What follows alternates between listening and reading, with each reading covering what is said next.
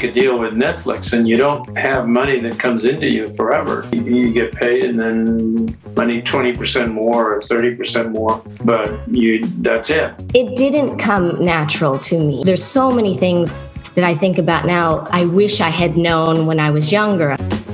What I believe resonates with people, particularly now, is content that has some sort of meaning to it. It's more than just pure entertainment. And so suddenly MTV was the only thing, it seemed, in the whole world, and all of Hollywood and everybody else was taking their cues from this startup. I did not know a single writer when I became a writer. I think if you're trying to become a writer from someplace other than Los Angeles and New York, I still think that's really difficult. Welcome to Entertainment Business Wisdom with your host, Kaya Alexander.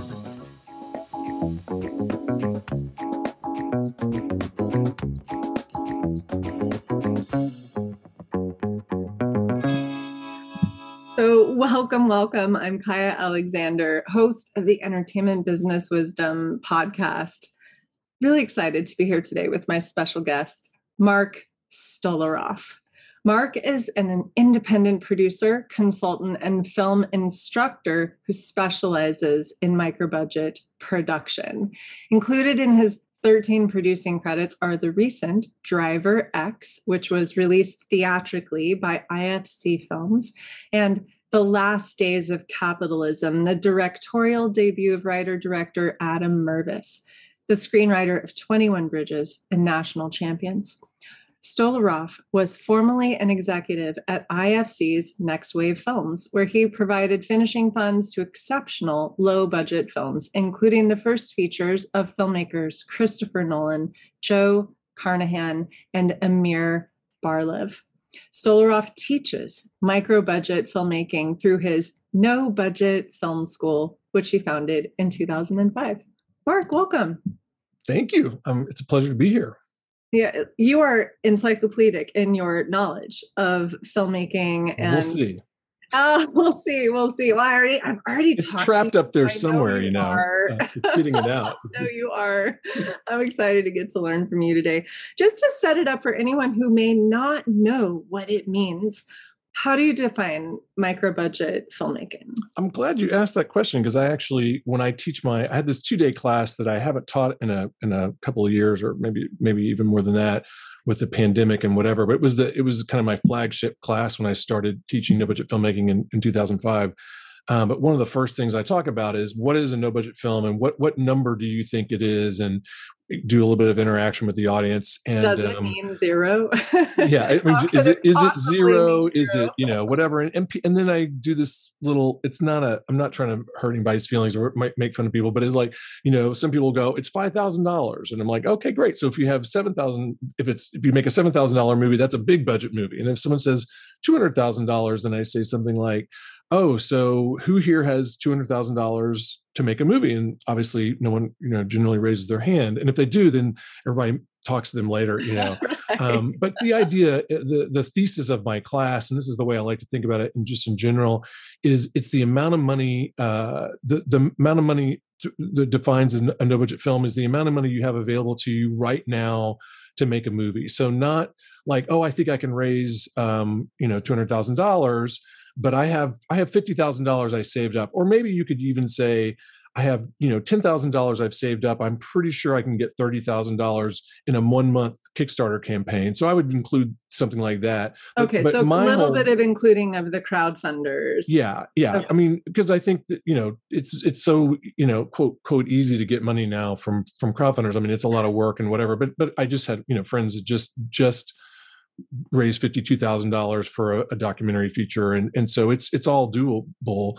But the idea, again, around this idea is that you are not going out, at least if you're taking my class, you're not going out and spending a year raising equity financing or going to foreign markets or doing all that kind of stuff.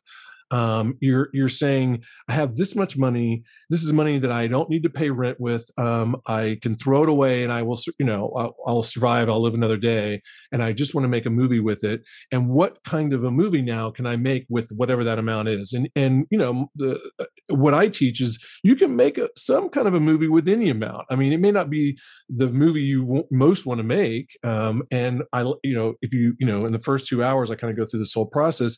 And we come up with this idea that there's a one and only movie that you're going to make with that $10,000 that you might have.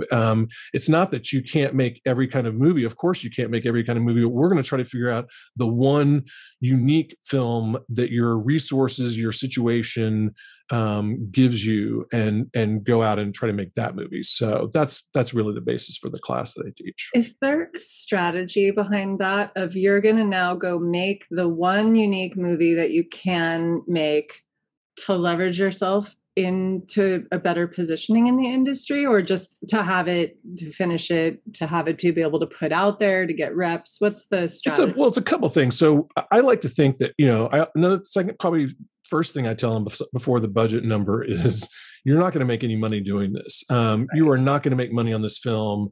If making your money back is like the metric for success, you will fail 99 out of 100 times. And that's not but yet it shouldn't be the metric for success, because, and I show a list of filmmakers, many of whom I worked with or knew back when I was doing, the Next Wave stuff, which was now getting to be a long time ago, back in the late 90s. But those, I worked with filmmakers, David Gordon Green, I didn't work with, but I certainly knew him very well. We almost did his film, and did he make money on George Washington? I don't think he did, but it launched a very, very successful career. And now Chris probably did make money on Following. Joe Carnahan didn't make money on Blood, Guts, Bullets, and Octane. But these, there's a long list of filmmakers who launched their careers with no budget films. They didn't make money on those films, but then their second film, or their third film or fourth film or whatever, other people paid for, and that got them where they're going. And so the whole point of my class is, don't worry about the money part. Just assume you're going to lose it. There's other reasons for doing this. For some people, it's about like they're 40 years old, like you said, and they had another career and they always wanted to make a movie, and now they just want to make a movie, and it's been killing them. It's been eating them up. And so it's like, great, we're going to figure out how what that movie is, and you're going to go out and make it. And then if it's successful or not successful, maybe that's not even important. It's just the fact that you did it. And now, if you didn't like the process, you can move on with your life, or you can decide, oh my God, this is my life's calling. I really want to do more of this. For a lot of people, that's what it is. But it really depends. I mean, if you're going to be if you want to make the kind of film that gets into Sundance and it's not necessarily commercial, or you're taking that risk that, it's ostensibly not a commercial movie, but it could get you that next level because it gets into a film festival like Sundance, then there's a certain kind of a movie to make. And I think the process that I teach really can push you towards making that kind of a movie, because what we come up with in the class is we say, you're going to write down on a piece of paper all the things you have available to you to make a movie with. This is, and I didn't make this up. This is El Mariachi, kind of stuff. But you write down start with like locations and props and set pieces and actors and equipment, and you write all that stuff down, and you go, okay, these are the things that I have for free that I can make a movie with, so they don't cost me anything. And the more you put on that list, the less expensive your movie is going to be. Right. And then I tell them to make another list, and the other list is it's a little more complicated maybe to understand, but it's this idea of, you're going to write down your limitations. You're going to say, these are things that I don't have. And we're going to turn those limitations into rules. And I like to use the Dogma 95 rules as an example. And if you're familiar with Dogma 95, they have these 10 rules that these Danish filmmakers came up with, that they said, we're going to make all our movies with these 10 rules. And if you look at those rules, they looked impossible. How could you even make any movie at all with those 10 rules? And then the first movies that came out of that process were like in Cannes and won Palme d'Or, and The Celebration is an amazing movie. And then give us an example of one of the rules.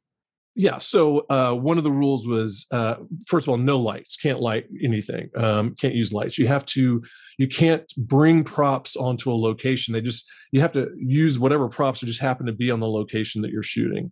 You can't separate the sound from the picture. So you can't add sound in post. If you have music in a scene, they have to be playing that music. And obviously if you can't edit that scene, or you're chopping up your music, there's all these like things. And they may have cheated on some of those. I never really went through the movies and saw, but the whole point is don't cheat. These are the rules. And for them, the purpose of those rules was completely different than the reason I'm telling you to write down rules. They're creating artificial limitations because it forced them to be creative. I'm saying you have limitations of your own. You don't have to make them up. You already have a long list of limitations, but write them down and create rules around them for the same reason that they did, which was to make you more creative, to get your imagination going and your creativity. That's where the interesting stuff comes from. And so I say, you have your list of resources and you have your list of rules. It's the melding of those two lists that one unique, one-of-a-kind project exists, and you're searching for that one project that comes out of these two lists. And when you do that, if you really follow that through to the end, you're going to have a unique project, because no one has a list of resources and a list of rules like yours. Everybody has their own unique list. And if you're wondering what, films get into Sundance, when I was at Next Wave and we looked at, 3,000 or 4,000 films during the time I was there, we were looking for films that really were unique. That was the number one quality, because we knew that's what Sundance and Toronto and whatever we're looking for. And so a lot of filmmaking is derivative, and when you're making studio films, that's what you want to do. But when you're making, independent films that are going to get some attention, they're going to put you on the map, that are going to get people going, who's that? Those films aren't necessarily going to make money, but that's going to get you to that next level. You want it to be unique, and this process kind of forces you to make something unique, and if you really follow it. So anyway, that's the idea behind it. Not everybody obviously is pure with that, but some of the best projects, I use following as an example. I don't think Chris ostensibly wrote down a list of rules or a list of limitations and a list of resources, but he absolutely worked from the resources he had available to him, and he certainly had limitations that he used to his advantage, that he made opportunities out of. And so, and the great example of it, the most obvious example, if you've seen Following, is that it's a film that's told out of order, and that's what really sets it apart. And it's what he's done his whole career. But that first film, the asynchronous, storyline. Yeah. And the whole point, the whole reason he made that film out of order, is he knew he was shooting on a series of Saturdays. It took him a year to make Following on, shooting Saturdays, and he knew he was going to have issues with continuity. So he said, I'm going to write a script that's out of order, so you won't notice the continuity mistakes. So again, that's a creative idea that's coming from one of these limitations that he turned into like a rule. So that's what we're getting at. There's the genius, Yeah, exactly. Shines through. It's so great. When you need mealtime inspiration, it's worth shopping Kroger, where you'll find over 30,000 mouth-watering choices that excite your inner foodie. And no matter what tasty choice you make, you'll enjoy our everyday low prices, plus extra ways to save, like digital coupons worth over $600 each week. You can also save up to $1 off per gallon at the pump with fuel points. More savings and more inspiring flavors make shopping Kroger worth it every time. Kroger, fresh for everyone. Fuel restrictions apply.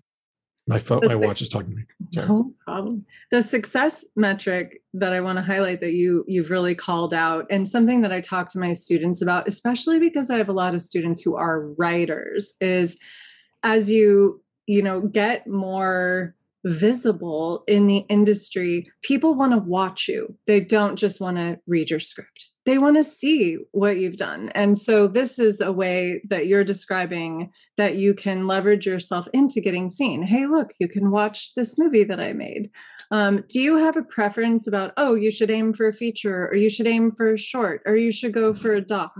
Do you have a prescription about that for your filmmakers? I think really it's up to the creator. I mean, some people really want to make, TikTok videos, and that's all they really aspire to, make TikTok videos. My, when I started doing this, certainly when I started just being interested in myself and my own career making movies, this was the 80s, and that's what you didn't make TV. TV wasn't like great. There was some good TV, but it wasn't like it is today. Like that's what you aspire to. Like the best and the brightest weren't necessarily in TV. I mean, that's dumb. There were obviously talented people on TV, but right now, Knight Rider, OG Magnum PI. Come on. Obviously, TV has gotten a lot better. It's a lot more. SNL. There's a lot higher esteem for that, and there's more money there, and all these other reasons. But that wasn't the way it was when I started out, and there was no internet, so there wasn't any. You couldn't show what you could do on YouTube and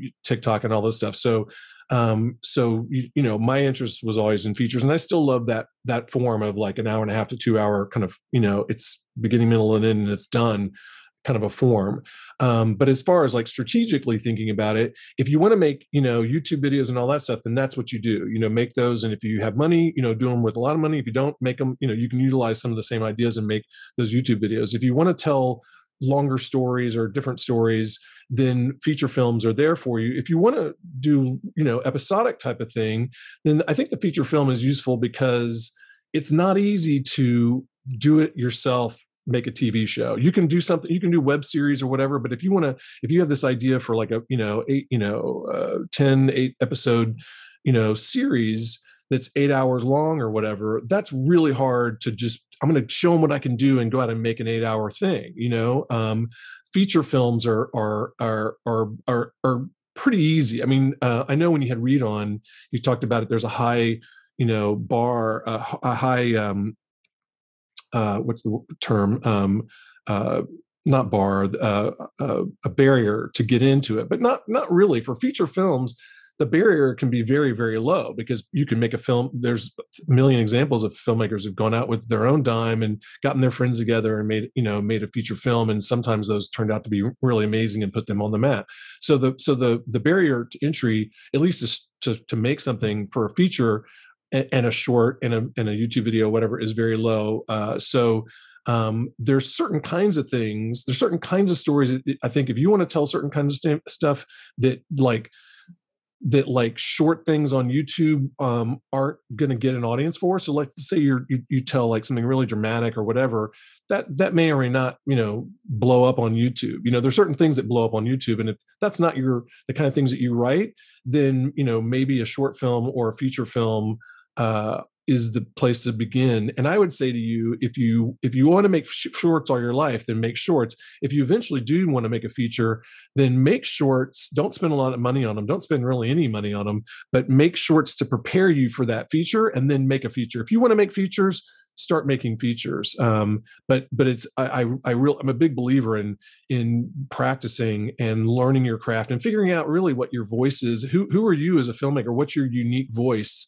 I had Jay Duplass in my class as a guest speaker years ago, and he made this great point about, the Duplass brothers went out and made feature films that no one's ever seen before they did The Puffy Chair, that didn't work out. This is what they claim. And actually, a lot of Chris Nolan made a feature film before Following that he never finished, that he just abandoned because it didn't work out.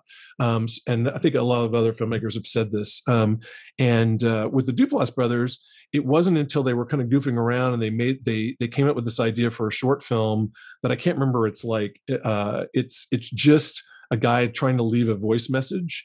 Mark Duplass is trying to leave, and all this like anxiety and stuff comes out with him trying to record this voice message, an outgoing voice message for his phone machine.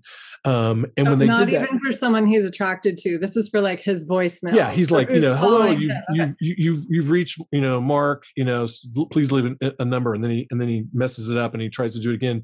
This film got into Sundance. It cost them $5 to make. They owned the equipment. It was a $5 mini DV tape, and so. But it was in the making of that they kind of realized, oh, this is something that we do really well. And then The Puffy Chair was the extension of that idea. They'd made probably more than one short kind of where they figured out their voice.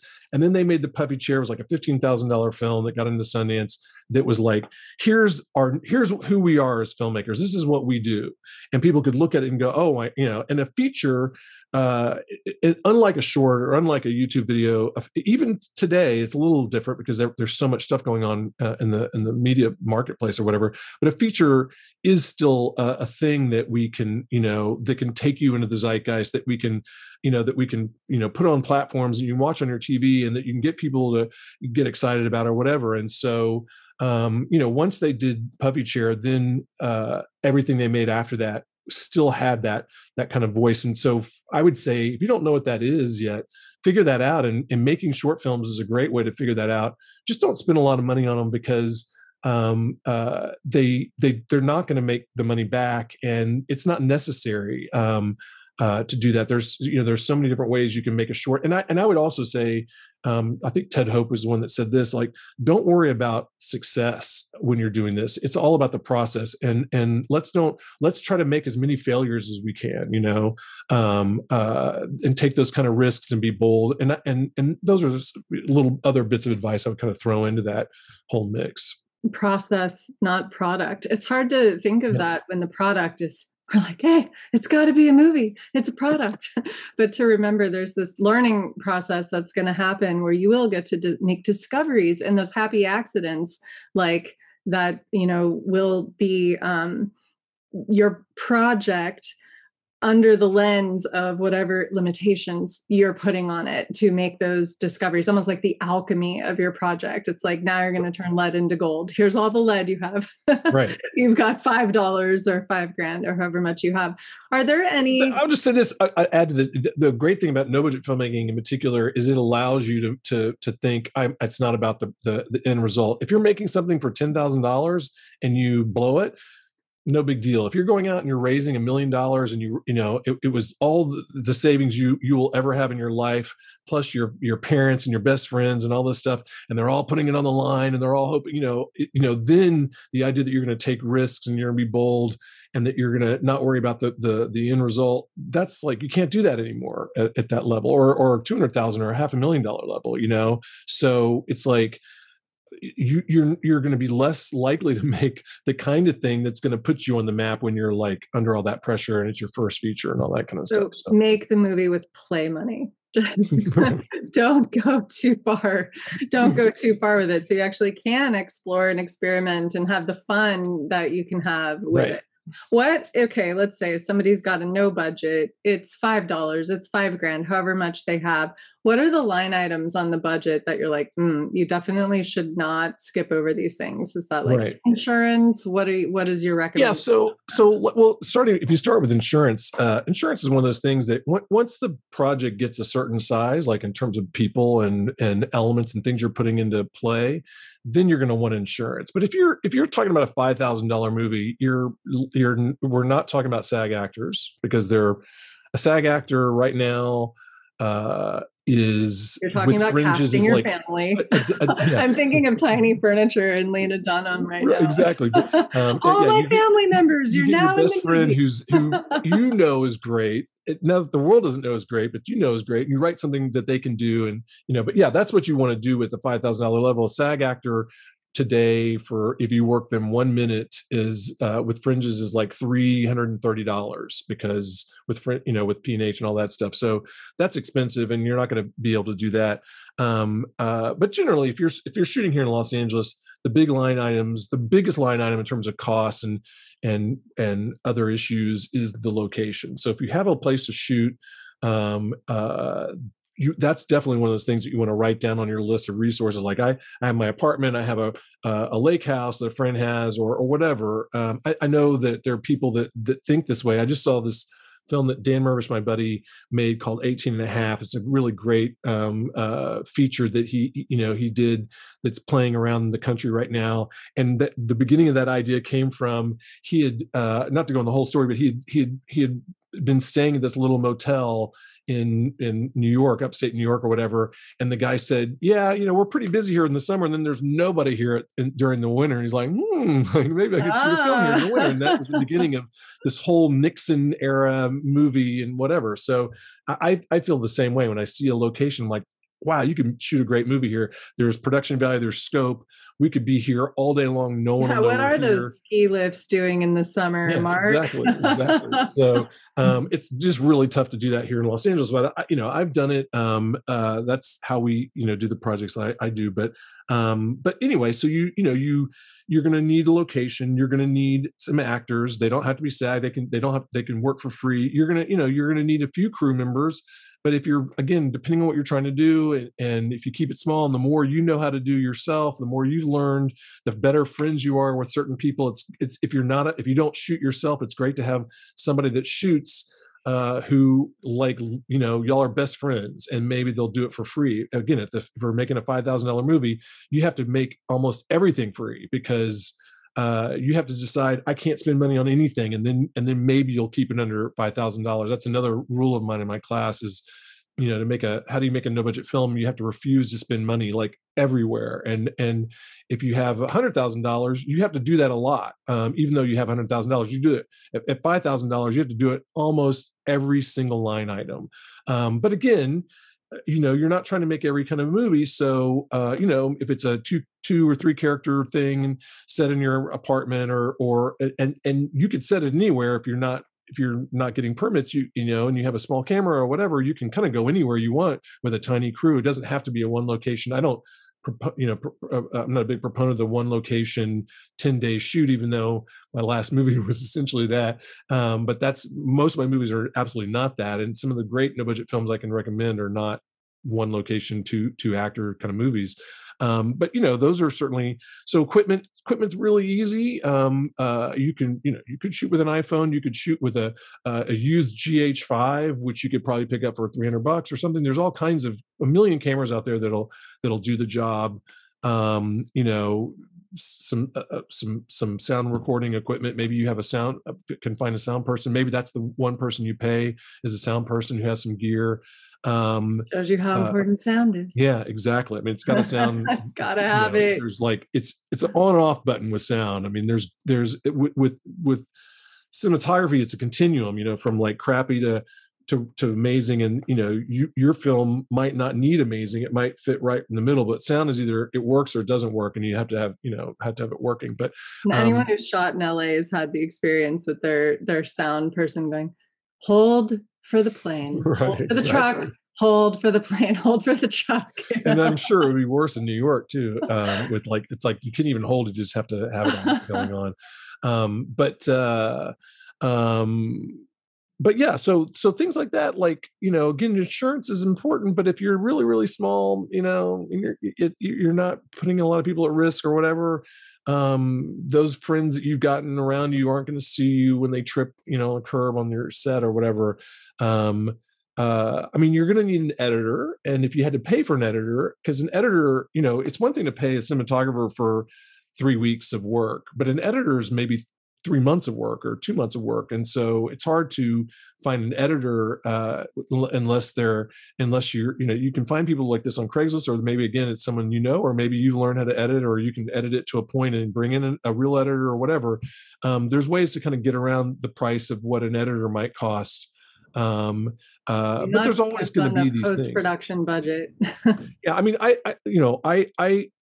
I used to say this, when I was teaching, I do a case study of that Driver X movie that you mentioned. That was like a really difficult movie for me to do. It had 50 speaking parts. I don't remember how many locations. There were name actors in it. The lead actor was a name actor. I mean, he was a friend of ours, and he worked for Scale or whatever. But we shot that movie, finished DCP for $130,000, and it's just not, when you look at it. I mean, whether you like the movie or not, it's not a $130,000 movie. There's a lot of elements and stuff going on, and it was just really hard. And I remember when I put that budget together, because I thought I was going to have about $100,000. One of the numbers I wrote down on the budget, before I I wasn't going to have enough money to make that movie. So you write down, the way I do budgets, I write down the things that I know are going to cost me. SAG actors are going to be this much. I can't adjust that. That's just what it is. Insurance is going to be this much. And I like to spend around $15,000 for post sound. That unfortunately is almost impossible to do the way I used to do it today, because I'm finishing a movie right now, and to work with a post facility that I like they're just not $15,000 anymore. But that's a lot of money for a small budget film. But then this film that I did after that, which was a $50,000 film, I had $4,000 to do all the post sound, and we did it, and I'm very proud of the way that movie sounds. So it's not that it's impossible to do these things. And the other thing about post, which especially finishing the stuff that happens after you lock picture, is that if you make something, you're like, we made this $5,000 movie, and you lock the picture, and it took you years to lock the picture, and you're like, and you start to show it to people, and people are like, oh my God, this is really good. Then you might say, oh, well, it's probably worth spending a little bit of money, even if we don't have it, to on the finishing stuff, on the sound, on color correction, or music or score or whatever, because you now can look at it and see that, and you can go on Kickstarter and raise money. All the Kickstarter projects I've done, I've had 3 successful campaigns. They were all done in post. We scrambled together some money to make the film, and then when we did our Kickstarter, we were able to show them, here's what we're kind of working on, here's who's in it, you can really see it, and then you can decide whether you want to do it. I love that. Yeah, it works. I like that. Look at what you're investing in, look at what we have, and then they can see it and get excited by it, and then they know exactly probably what your needs are at that point, which makes so much sense. Let's talk music cues. It comes up over and over with the filmmakers that I talk to. It's like, oh, but I'm dreaming of this music, or I have this cue that I'd love to use just for the festivals. Talk to us about music cues and aspirational music and how to think about music. Yeah, I mean, just immediately I say, don't use any song you've ever heard on the radio, any song by any normal band, or even if you think they're obscure. It's an obscure '80s band. It's like if they're likely the publisher is probably a big company. You're not going to get a deal with that. Warner Chappell's not going to make a deal with you. Even if the artist, they usually don't control the rights. And I just went through this with Driver X, so I have some more recent experience. But the best, I've seen a lot of great no budget films where people just knew, someone on the team knew like local artists and got music done. I did a pretty, it was a relatively big movie. It was a horror film that we paid the composer. I shouldn't say we paid the composer, because we didn't pay them very much, and they were amazing. And then we licensed like 6 or 7 songs, and I think we paid $0 for the licensing because they were all friends. I am finishing a movie now where we're going to pay a composer that I've worked with before a little bit of money. It's he's doing it for that amount of money, but it's not a fortune. And then all the songs, and there's a ton of song cues. I can't remember now how many are in there, but we got them all from Artlist, which is a subscription site. You subscribe for like a year, and you can have access to all these songs. And so I've never done one of those kind of deals before. But so we'll see if it works. But the songs are amazing. I've already seen the songs and how they're working with the picture, and so and that's not terribly expensive. And then on Driver X, I think I licensed 14 songs. We actually wanted, the music was really important to the movie, and we actually were willing to spend more money. We had a Grammy Award-winning composer composing the score. And we paid her, we'd worked with her before, and we paid her a little bit more than we worked with her on the previous movie, just because that's what you hope to do with people you work with, although you don't always get to do that. But on that one, she was kind of and this happens a lot. This happened with The Last Days of Capitalism, where the composers became our music supervisors, because they're both of them were on both those movies were musicians. They had a lot of musician friends, and they were going out and they were finding music for the movie. And we were willing to pay something, and we would say, we're going to give you a kind of a token license fee, because we want to pay you something. And on Last Days of Capitalism, we had a tiny budget. We didn't need that many songs. We paid like, maybe $100 or $200 or something. On Driver X, where we had a ton of songs, we did like a Most Favored Nations. It was a really small number, but it added up because we had so many songs. But again, it's possible. It just takes a lot of work. And if you're not a music person yourself, if you're not like going to see bands all the time or have relationships with, music people or whatever, that can take a lot of time. But often there are people in your circle who do have those relationships. And I've seen some amazing or heard amazing music in no budget films that people got for free or paid, $100 or $200, but you have to realize you're paying. It's two licenses. There's the sync license and the publishing license. So there's the recording of that song and then the underlying publishing rights of that song. So I just stay away from anything that's famous. And you mentioned festival rights. Stay away from festival rights. That's just an invitation to bone you later on. I mean, you'll pay $500 for a festival right, and then you won't be able to use that song once you get distribution. And the distributor's not going to give you money. And likely, it's really easy to get your film distributed these days. You can work with any number of aggregators and get it onto a platform, and people can see it on Amazon Prime or whatever, or Tubi. But there's no money. Distributors are not going to give you an advance. They're not going to give you money to finish your movie. They are going to require that you have all those rights. And so I would, you're making a no budget film, just stay away from any kind of famous songs. Yeah. Interesting. Do you have any idea in terms of the distribution deals to the free platforms like Tubi? Like, what are the filmmakers getting out of that? Or is it just like, hey, we're going to put up your movie on our platform where everyone can see it at the end? Do you have any idea? I can tell you, I can give you two examples, and I won't be terribly specific here, but so I'm working with IFC Films released my previous film, Driver X, and then my most recent film, we a very small movie. We went out through Indie Rights, which is kind of a distributor aggregator. They make a really good deal for filmmakers in that they don't have recoupable expenses. So any traditional distribution deal, if a distributor spends $100,000 releasing your movie, and that's easy for them to do because they're going to spend a lot of money on the poster and the trailer, that might be $25,000 or $30,000 right there. And then they have other expenses that they put those expenses, they have to recoup those expenses before they start to pay you, unless there's some kind of a corridor or there's an advance. And often there's no advance, and sometimes there's a corridor.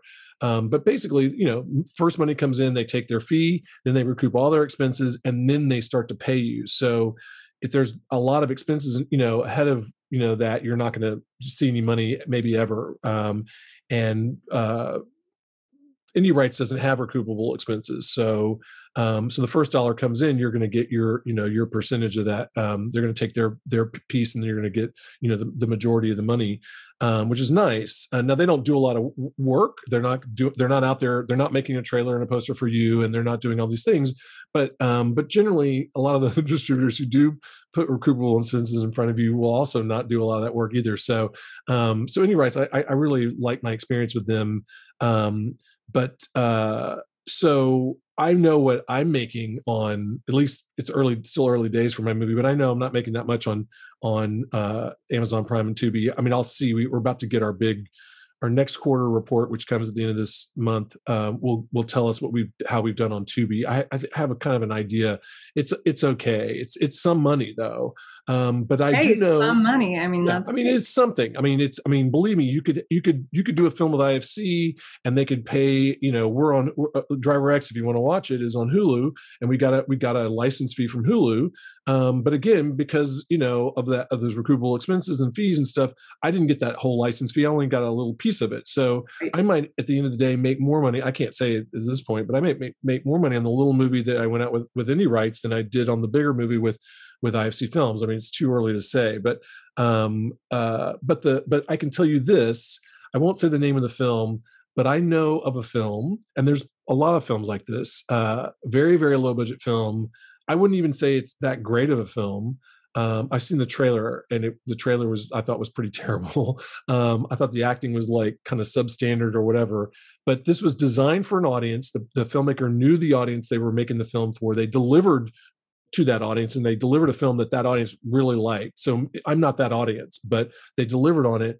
And I know from the last quarter, and film's been out for a couple of years, they made $40,000 on Tubi on this last quarter, the quarter before this quarter we're in, on a film that maybe cost $100,000. So it's possible. Now, not every film, and I mean, I consider The Last Days of Capitalism to be somewhat more of like an arty film. Like, I wouldn't say, I'm not going to be pretentious and say it's an art film. It's not experimental or anything like that, but it's a very talky film that, two characters in a hotel room doing a lot of talking. I think the dialogue is really good. I think the acting is really good. I think it looks great. I think we did a good job with it, but it's not a film for everybody. Whereas this is a more commercial. It's a crime thriller, kind of a movie or whatever. And again, but for a very specific audience that filmmaker really was able to aggregate and reach inexpensively through social media or however they did it.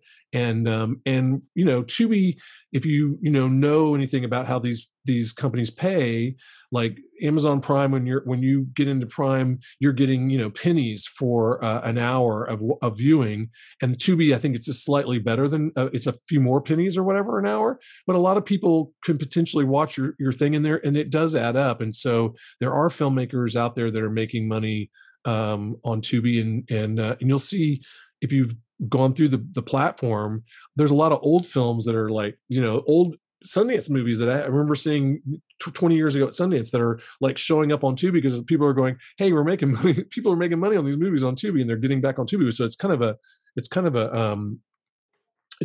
a boon for older titles that have the rights have come back to the filmmakers. They're looking around. They're like, I'm going to put my movie out and I'm going to get it on Tubi, and maybe some people will see it and I'll make a couple bucks. So it's a nice thing. That's great. And it's great for audiences too, to have somewhere they can go to watch some of these movies for free. They do not have to pay for Tubi. Each of the studios has within their verticals, one of the streaming platforms that is free, whether it's Pluto or Tubi, so the audiences can enjoy some of these movies. I imagine they're doing customer acquisition, so they're getting your name, your email address in order to see those films. But that's so awesome that the filmmakers are seeing some dollars back. Yeah, and I'll just say this about Tubi, because I'm not a producer on this, but one of the movies I'm finishing is a made for Tubi movie. I have a partner that I work with when I'm not producing. He's a line producer, friend of mine, and we've done a bunch of films together. And when I work with him, I'm usually the production accountant, DIT, which is an odd combo. I'll be a PA, and then I'm the post-production supervisor on the back. For anyone who doesn't know what a DIT is, what's that? I'm the data wrangler. I'm the person. So, you're shooting with a digital camera. The footage is all ending up on a card. I'm the one that takes the card off and lays it out on 2 drives, and maybe I transcode or do other things to it. But I'm basically taking the footage off the cards in a safe way so we won't lose it, and there's a backup, and then I'm giving the card back to the camera people. So that job originally was to load the reels, right, and unload them and store them. I mean, I've been around long enough. Remember that? Yeah, I had to. The second or third movie I did when I got out here, I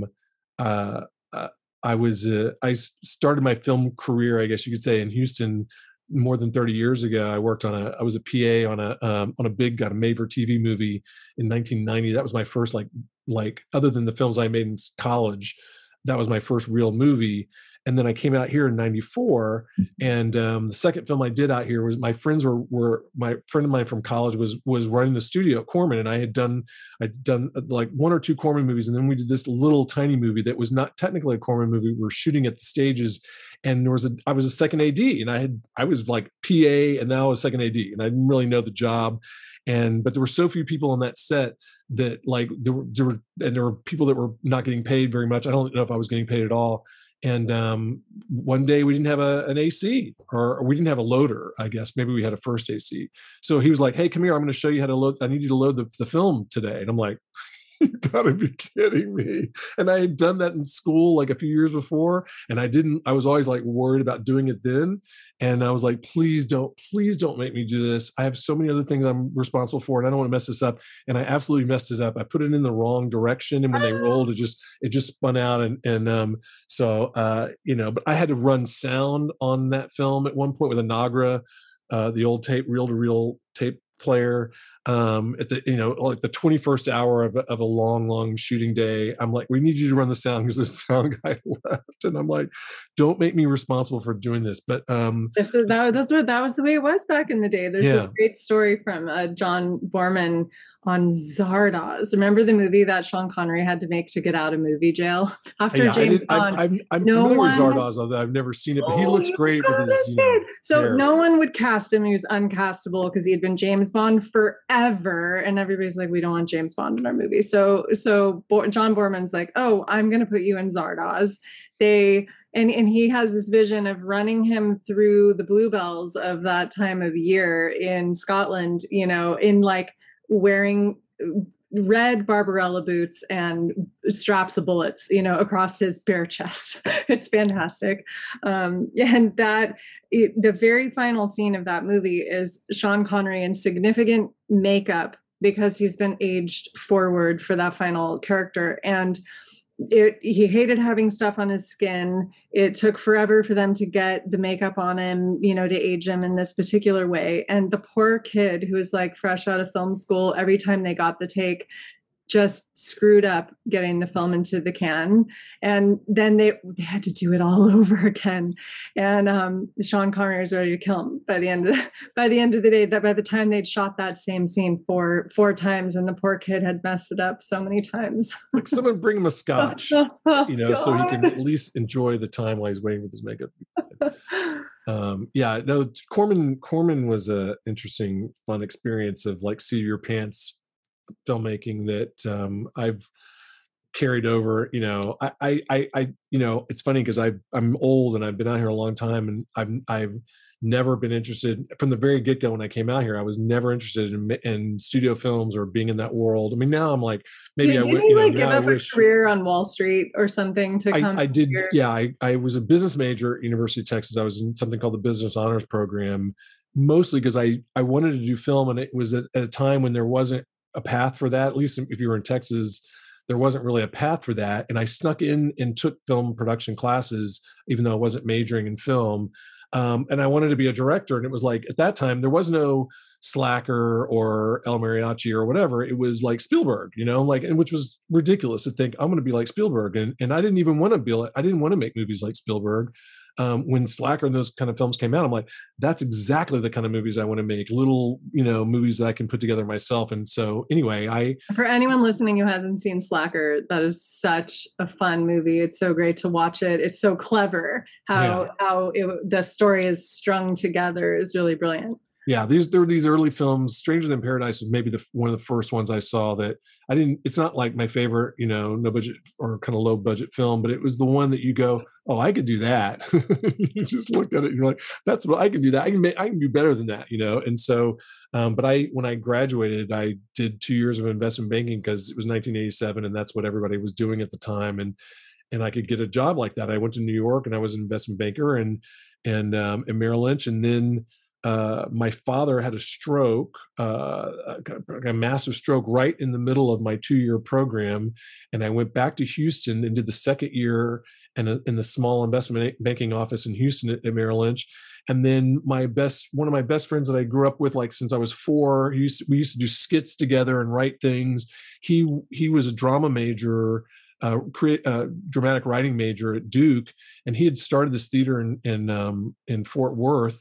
And when I finished my 2-year investment banking and I was in Houston and I was taking care of my family's, money and this and that, he came back to Houston. He's like, let's start a theater in Houston. And we're like, yeah, let's do it. And I had like no interest in taking investment banking and going to Hollywood and being in a studio, or I like no interest at all. And I was in this theater for 5 years and, performed in a bunch of plays, and I'm a terrible actor. And I mean, that was a very DIY, same kind of principles involved in terms of, no budget theater making or whatever, but it wasn't my dream. My dream was always really film. And so, are you still friends with him? What's he doing now? Oh yeah. He's still my best friend. So he's still your best friend. Yeah, I have 4 best friends. My college roommate, who I did all the film stuff with. Don't tell me he became an investment banker, though. Yeah, no. I still have friends from investment banking days, but they all have like a ton of money. I didn't go that way. My best now best you can friend, be like, hey, invest in my films. yeah. Well, so I was going to say my best friend. I grew up down the street from this guy. Went over to his house every day. From kindergarten on. We went to the same high school. Went to the same college. We both went to Merrill Lynch together, miraculously enough. And then we both finished our 2-year programs. He went and got an MBA at Harvard Business School, and I went and did this theater stuff. And it's like our careers were like this, and then it was just like that. And and now he's super successful and has a family and all this stuff, and I'm not, and which is fine because I didn't want all that, and but he did invest in my into Driver X, which was great. We actually made a film together when we were in like 8th grade or something, like a Super 8, like editing camera Super 8. He was Tarzan, and then I was filming it, and then he had to go out of town, and then I had to be Tarzan, and someone had to film me. It was complicated. It's like your Son of Rambo story. That's awesome. It's great to have an investor in the wolf pack. There you go. Totally. Somebody who's willing to, and every creative needs that. Every creative needs. Yeah. I'll tell you this: the nicest thing, I knew he was going to help me, and I kind of expected it. And we did a big screening of the movie in Houston when IFC was releasing it. They couldn't get a theater in Houston, and I just rented a big AMC theater, and I invited like everybody from my high school. And we made it kind of a reunion, it was like our 35th reunion. That's how old I am. And it was like this most amazing night. Patrick Fabian, the star of the movie, who's on Better Call Saul, came to Houston. And you guys who are listening, by the way, can't see what a baby face he has. Like, not old enough to even say 35. You're 35. Sorry. No, that was 35 years ago, like a few years ago. So our 40th is coming up. But anyway, this was like the most amazing night with this big screening. It was a movie made for people my age. I mean, the lead character is like, was like a 50-year-old or whatever. And it was just a great night. People liked the movie. And he came up to me and I said, listen, you're probably never going to get any of your money back. And he goes, hey, next time you need, I'll give you 10 times that much money next time you need it. And I'll never ask him for money because I don't want to lose more of my friend's money, but that's the kind of, friend he was to me. So I was like, wait, aren't you already on the phone to screenwriters? I mean, come on. What won the blacklist last year? But I'll just say this, I was going to mention this about Tubi. I'm doing this Tubi movie, and there's like a huge opportunity to make these made for Tubi or made for Lifetime. Tubi's making, they came out with an article just recently. They're making 100 original movies a year. And they're in the like $500,000 range. So that's crazy. Yeah, it's insane. And I'm not saying they're going to, do your movie or whatever, but if you have a movie that you think fits the mandate and you can pitch it to one of the few companies that Tubi hires to make their movies for them, they have like a Hallmark model. Yes. I mean, and it's not the big Hallmark, it's the smaller kind of Hallmark movies, but Lifetime, Hallmark, they all have these kind of Hallmark. Yeah. So, if you want to show what you can do and you can write within that kind of, format or something, I think that is really cool. That's really cool. Talk to me about your relationship with IFC. It sounds like you worked for them and now you work with them, and you guys sound like you're so close. Oh, you're not agreeing with that statement. I mean, so IFC financed the company I work for. So Peter Broderick, who's a genius and amazing, is my mentor. He's like one of the smartest people I know, and he came up with this idea for Next Wave Films in like 1995 or something. And he pitched it around, and IFC thought this was a great idea. And it was this idea of like, we're going to create a fund and we're going to give finishing funds to all these movies like Clerks and El Mariachi that get to a point and then they get stuck in post. And this was still when people were shooting on film. And then we'll look at all these films on VHS, and we'll see ones we think are good, and then we'll give them finishing funds. And then we, at that point, not only we're just going to give them the money, we're going to oversee that process of how they spend the money, but then we're going to put together a whole strategy to get the film out in the world. And that started with mostly at that time, getting it into a major film festival like Sundance or Toronto. And so IFC said, yeah, that worked for them. They had their own kind of reasons for why that worked for them. And so for 6 years, we were this like autonomous little company in Santa Monica, financed by a bigger company in where was that place in Long Island, Bethpage, because they were owned by, it was Cablevision had owned, it was a division of Cablevision and all this, and so I had a nice relationship with like Jonathan Searing, who was the head of IFC, and some other people that were there at the time, and but they're busy people, and once IFC, once eventually the Next Wave folded, and we kind of all went our separate ways. I still very close with Peter. I still do work with him in different ways, and he's still very much like my consigliere and gives me advice and all this.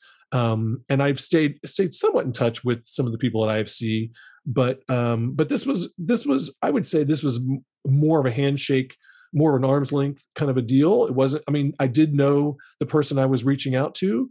I knew her back in the day, the head of kind of acquisitions. But the big reason we went with IFC was because their sister companies, AMC, and Patrick Fabian was on an AMC show, and we knew that we hoped that they would be interested in that, and the possible co-promotion opportunities for that. And we also, I respect IFC's, the films that they do. They do a lot of films, but they're high quality. They're films that often they'll play in Cannes, and there may be an English film or something that plays in Cannes, and then they'll do the U.S. release of it or whatever. And they had their midnight section as well. But we were in what they call their Sundance Selects, and I just if I go back and look at all the Sundance Selects films, it's films that I'm really I think are really good films, and so we wanted that stamp of approval on our movie. We wanted people to think that our film was sorry, my watch talking to me again. We wanted people to think that we had a good film, and so that was a good match for us. Even if again when you do these kind of day and date theatrical deals like you do with IFC or Magnolia or whatever, they're going to have to spend a lot of money on your movie, and it's harder to maybe get past. You have to do really well in the transactional phase to be able to get to see any kind of money on the back end. But they will get the film out there. So another day is here, and you're ready for it. What to wear? Check. Breakfast, lunch, and dinner? Check. Planning for what's next and how to save for it? That's where Bank of America can help. For your financial to-dos, Bank of America has experts ready to help get you closer to your goals. Get started at one of our local financial centers or 24/7 in our mobile banking app. Find a location near you at bankofamerica.com/talktous. What would you like the power to do? Mobile banking requires downloading the app and is only available for select devices. Message and data rates may apply. Bank of America NA, member FDIC. What kind of movie are you interested in making next? I don't know. I said I was, after Driver X was so hard, I just said, I'm done. I'm retired from producing. And then I produced Last Days, but that kind of came to me a little bit differently. I think it's really, I'm not actively out looking to produce things. I'm not looking, I read scripts every once in a while. I have friends, but I'm pretty busy right now. I'm in post on 3 films with Liam, and we're hoping to maybe do some, especially if this Tubi movie that we're finishing is a success, we're hoping to do more of those. But there's always that, like, what works for me usually is something will come to me. Either it's a person, it's a personality or a person, or a piece of material or an idea that I just get really excited about that I think can be done this way. And the reason why I get excited about this way is because I know this way means it can get done. Whereas, like, I've been a producer on a movie for another filmmaker that I worked with, and it's a great script, but it's going to cost millions of dollars, and we've been messing around with it for a few years, and it's not my expertise to go out and raise millions of dollars, even though I think I know a way to make that film on the lower end of that scale and make it a great movie. And I love the movie and it's really timely, but that's just like, it may never happen. I can't make that film happen. That's not what I do. But if someone brings to me a smaller idea, like Adam Mervis, who came to me with the Last Days of Capitalism, I'm like, oh, let's do this. Let's just, and we like, he came to me with that idea. We were shooting a couple months later. We were finished a few months after that, and the movie's done. And that's really where I like to come from, like getting things done and not spending years of your life without even ending up with anything. And that's the great thing about no budget filmmaking, is that you might take you years to make something, but you'll be making it, it'll be finished, and you can, put it out there. It's not, I have a lot of friends who've made one film, and then there've been, they made it themselves, and then they were hoping for, something to happen, and it didn't happen, or it's almost happened. And then it's been 10 years and they haven't made their second film yet, because it's that hard to kind of get things off the ground. So. And for a true artist, it just absolutely sucks to be sitting around waiting for someone else to give you permission to go do your art. Right. Like, that is a horrible feeling. And those of us who love film, love making film, we want to go make film. Yeah. And I think personally, the ideas I get excited about are usually small ideas. They don't have to be made on a big budget. And I do a lot of visual effects. Dude, I'm filming a movie right now, a short, with my dog and my son, because we're also madly in love with our dog. And but you are paying your son the minimum wage, right? Shh, don't tell him that.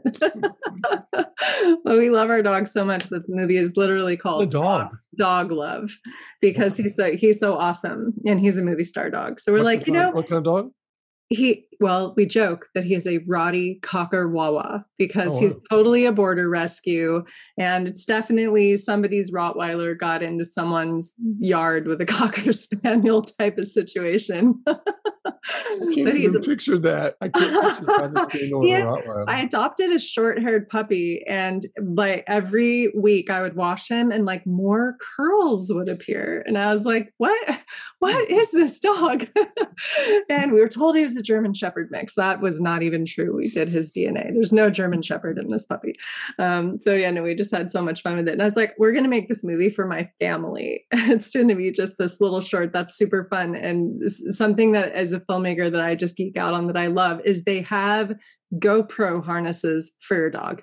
So you can put a GoPro on your dog's chest, or like right between their shoulder blades. My dog has really fluffy ears, and you can see his little fluffy ears running. And it's of course it's a dog escape movie where, they're reunited with a happy ending at the end. But yeah. Wow, that sounds exciting. I mean, I love this. That whole kind of let's put on a show is the whole thing that the reason I like. There's two parts of filmmaking that I like. The whole let's put on a show, and it doesn't require all this mechanism. And then also the part the part I'm in it for is being able to show people something that I've worked on really hard. Even if I was the producer on the films that I've produced, like something like Driver X.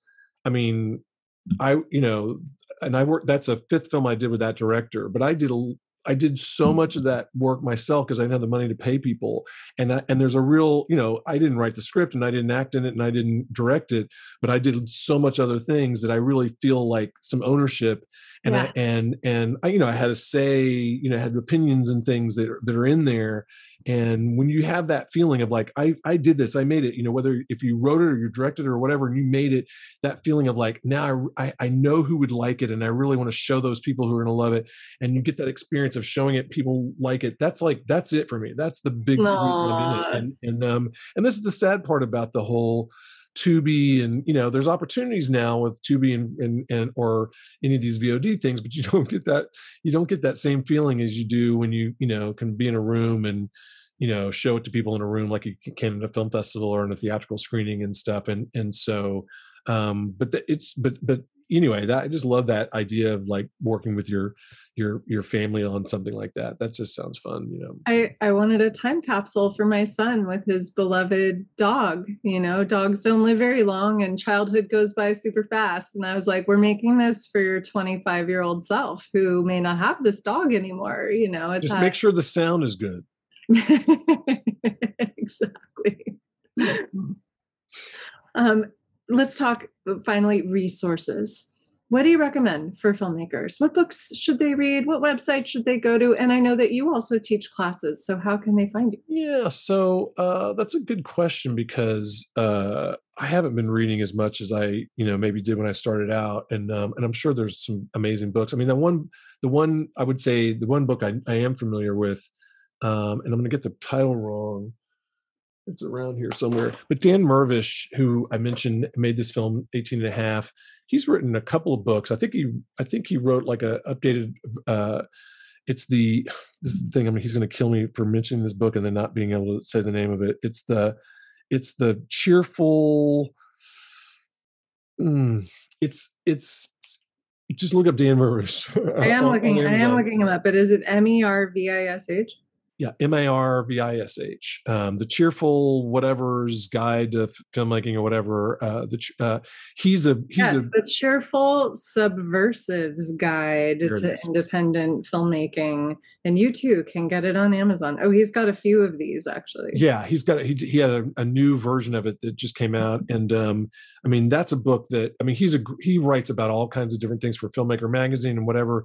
He's a really smart guy. He's very good at this stuff of like figuring out how to do things yourself and all this, and he's just been around for a long time. He was one of the co-founders of Slamdance, and he's made several feature films that are all really great, and they're all just made on with they're generally the budget's a little higher than mine, but made for way lower than what they should have cost. But he's also just really funny and very, he's very gifted that's a fun read, that book. Obviously read Martin's book. You had read on, there's some evergreen stuff in his book. The Real Truth is The Real Truth book. Yeah. REEL. And there's great websites. I have less time to read, but No Film School, which is not No Budget Film School, but No Film School obviously has a lot of great stuff. I've written an article or two for them, but I would tell people to go to my website, nobudgetfilmschool.com, but it's so terrible. It's an old website that I haven't had time to I've been wanting to completely redo it and make it a WordPress site and all this stuff. And I've been so busy, and there's some block in there that I don't know exactly what it is. I've already paid like a deposit to do the work and I just haven't done it. But there are still things on that site that I'm proud of, but it doesn't really work anymore. I can't update it. And, if you subscribe to my newsletter, which is, I guess if you go to nobudgetfilmschool.com, there's a subscribe button there.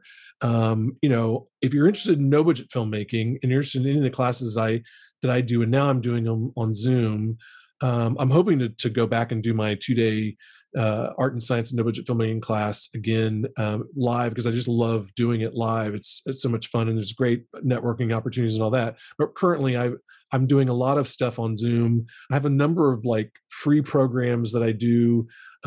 There's something I call No Budget Confidential. I've done about 7 or 8 of those, which is I don't know if it'll stay free, but right now it's been free, where it's usually there's 2-hour Zooms with a single filmmaker where we talk about a successful no budget film that they made, and we just go through the whole story of making it. I show clips of the movie. We show behind the scenes photos. It's we get really in the weeds. Often I'll show clips of things that they did to prepare to make that film. So like short films or whatever they did. I had a great filmmaker on. She had been a wedding photographer, and she'd learned a lot of doing wedding photography. We showed some of her wedding videos that were really beautiful, and you could see where they were different from your traditional wedding video, and how she kind of what she learned from making those videos that translated into her first feature that we did. And so I'm very proud of a lot of these different things that I do on Zoom. And let's see what else. And what's so great about the Zoom classes is that people can access them from anywhere. I teach the Entertainment Business School on Zoom, and I love that folks who are in Alabama who never could have accessed a program like this before, or Australia or India or France, students in the UK, they can sign on, they can join, they don't have to fly to Los Angeles. I think that's maybe a silver lining of the pandemic for this kind of information getting out there, being accessible. And so much of it is free. I mean, there's so many groups that are doing free stuff. When I teach a class, it's more, the things that I do are structured in the sense that they're outlined. I've spent a lot of time before I, do it with the filmmaker and multiple interviews with the filmmaker and a lot of time, which is why I may charge eventually. But, but most, but just to listen to a filmmaker talk, there's a lot of people doing that, and they're generally, those are free, and you can learn so much, especially if they're a filmmaker doing something that you'd like to do. The thing about No Budget Film School on my list is it's very specifically about making a film with no money. And so, when I have guests on, that's the focus. If I have a VFX person on, which I'm hoping, there's a friend of mine I want to get on, and I've been doing a lot of VFX on all my movies. I've got 49 shots on the movie I'm finishing right now, and 270 on the Tubi movie, but that's not a no budget film. But we can start to think about doing VFX on no budget films. So if I bring on a VFX person, we're not going to talk about VFX that you could never afford. We're going to talk about the kinds of things that you can be doing on a no budget film that's going to save you money, and how to prepare for those and do them right so they don't cost you more on the back end. And there's a lot of lessons like that I've learned. And Mark, what I love about this is that it's also an on-ramp into film and TV for marginalized voices, marginalized communities, folks who would never have been able to get into film, even 10, 15 years ago, who now it's like, oh, we can think about it this way. This means there's opportunity here. And those are the types of stories I'm interested in seeing more of, for sure. And really, the benefit I was telling you about these kind of filmmakers that they can get onto a Tubi or Amazon Prime, and if they know their audience, if they're if they're like an underserved, if they're from an underserved audience and they're making a film for that underserved audience, then they're going to do the best in this situation, on the back end anyway. Beautiful. It's when you make a kind of general art film that doesn't have a real niche audience or whatever, that's where, like the one I just did, that's a hard one to find an audience on, like Tubi or Amazon or whatever. But it's really about finding the niches and making something for them and knowing how to connect with them. I love that. That's why I'll be making surf movies for the rest of my life. I'm a big surfer, and I love telling stories about surfers, surf movies, etc. We're still talking about Point Break. Was that 30 years right? ago? Blue Crush. I mean, come on, Endless Summer. My 9th grade history teacher, Mr. Stolper, showed us Endless Summer. I saw Endless Summer. Oh my God, it's so perfect. It was must have been like 1969. I saw that film the first time. You can watch that movie today and still fall madly in love with surfing. And it's on. I just saw it's either on Tubi or Amazon. It's on some platform available to watch. Endless Summer. Exactly. Mark, thank you so much for being here. Thank you. This has been my pleasure.